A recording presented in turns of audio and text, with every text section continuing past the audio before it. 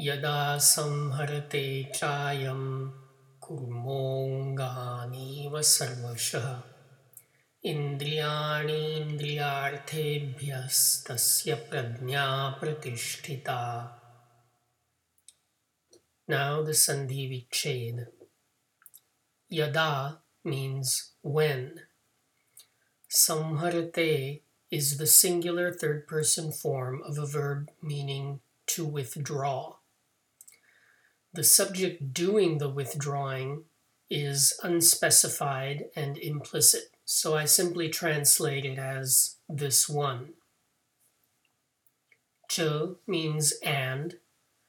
Ayam is a pronoun meaning this. Kurmaha is the singular nominal form of a noun meaning tortoise. Angani is the plural accusative form of a noun meaning bodily limb. As in verse 10, iva is a particle signaling metaphorical interpretation rather than literal. It is similar to the word like used as a suffix. So kurmaha anganiva means like a tortoise its limbs. Sarvashah is an adverb meaning altogether, as in chapter 1, verse 18. Although in this verse it translates better as entirely. Indriyani is the plural accusative form of a noun usually translated as sense, referring to the five senses. But I prefer to translate it as perception. Indriyarthebhyaha is the plural ablative form of a related noun, meaning the objects of perception, whatever is seen, heard, smelled, touched, or tasted. The following three words are exactly as in the previous verse.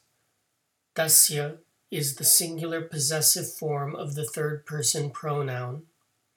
Prajna is the singular nominal form of a noun meaning intelligence.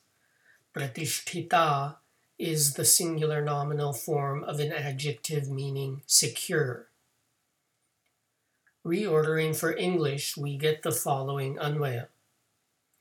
Cha yada ayam sarvashah samharate indriyani indriyarthebhyah iva kurmaha angani tasya prajna pratishtita.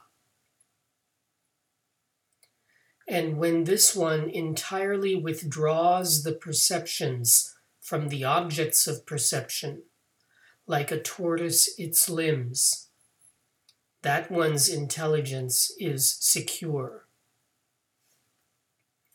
In this verse, using a vivid metaphor, Krishna describes a practical response to the ups and downs of daily life. Our thoughts often become entangled with and get carried away by our circumstances.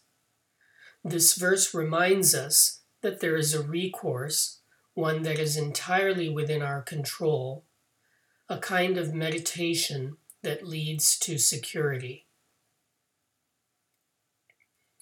Thank you for subscribing to the 5-Minute Gita, narrated by Milind S. Pandit, with gratitude to my father and Sanskrit teacher, Dr. Sudhakar M. Pandit.